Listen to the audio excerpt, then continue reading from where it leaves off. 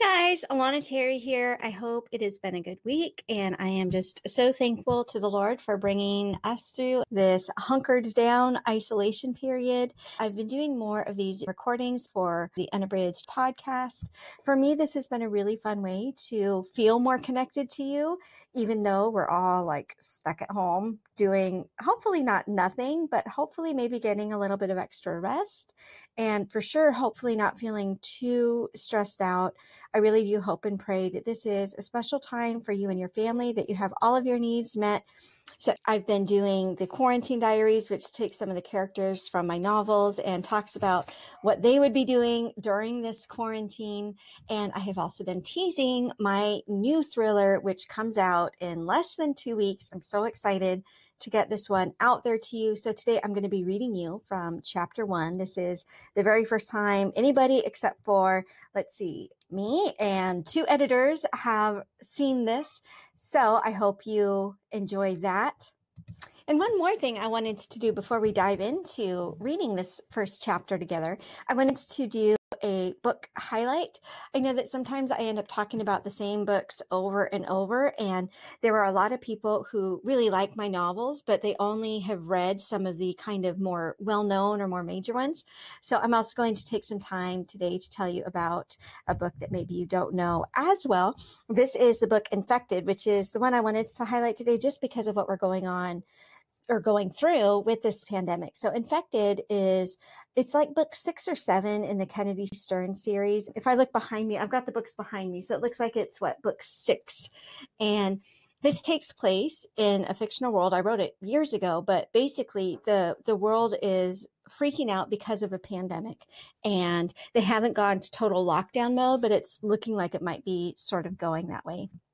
There's some themes in this book about healing and prayer and the role of faith in healing and the type of person who says that if you get sick, that means God's mad at you. It deals with a lot of issues like that. And then it also has an entire other theme about this pandemic going on.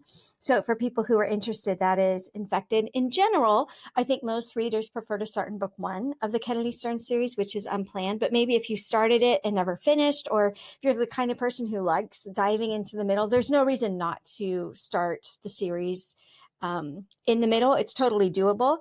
But again, that book is Infected, which just because of what we're going on with the pandemic, I wanted to spotlight today.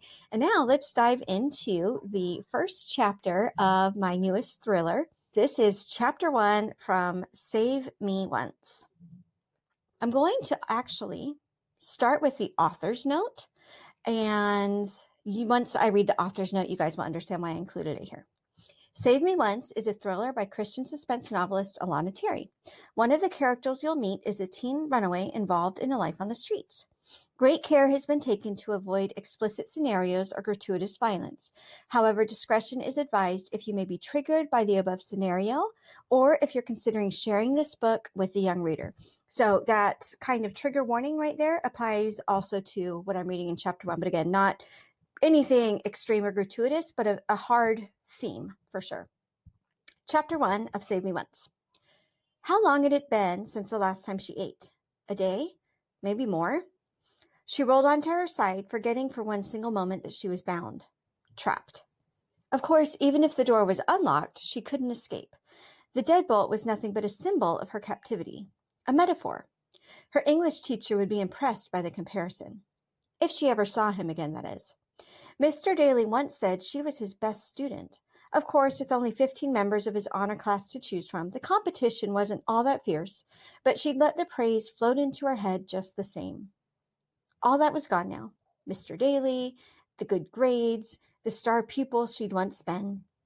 She squeezed her eyes shut and for a moment was able to imagine that none of this had ever happened, that she was home, that her mother was downstairs, sizzling bacon in a frying pan on the stovetop. A sigh, trying harder to recapture the memory. The smell of the bacon grease, savory enough to appease the hunger that gnawed, very real in her gut. The hunger that threatened to shatter her illusion of peace, of home. Squeezing her eyes even harder, forcing her mind to remember, forbidding the memories from vanishing. Not yet. Not yet. Where was the smell of bacon? She didn't want to let it go. Xavier had come last night, but he didn't stay long. He rarely did anymore. She told him she was out of granola bars. Hadn't she mentioned that? And he promised to get her more. Or had she misheard him? He was mad at her. It wasn't his fault. Work was hard right now. Lean times. She saw the anxiety that draped over his shoulders like a 100-pound mantle. There, a simile. Mr. Daly had been a good teacher. She curled her knees up toward her chest, turning her back toward the sunlight that was valiantly attempting to pry into her room through the thick curtains. The shackles chafed her wrists, and her back kinked when she tried to inch away from the invasive sunlight. Xavier had removed the clock from the nightstand, but she knew from the angle of the sun he should be here soon. She'd read in a history book once that dogs would rather be tortured than ignored. She couldn't recall which class she'd read that in, or why such a random fact popped into her head now of all times. But she'd learned that random thoughts pop up at unexpected moments when you're chained to a bed. She inched her heel away when she felt the prickles of sunlight land on her bare feet and counted the minutes. Xavier would be back soon. She hoped he remembered those granola bars. So that, again, is chapter 1 of Save Me Once, which, exciting news, is now available for pre-order. I hope that you guys enjoy this. This is the first full length that I've put out in 2020. So enjoy, and we'll talk to you again real soon.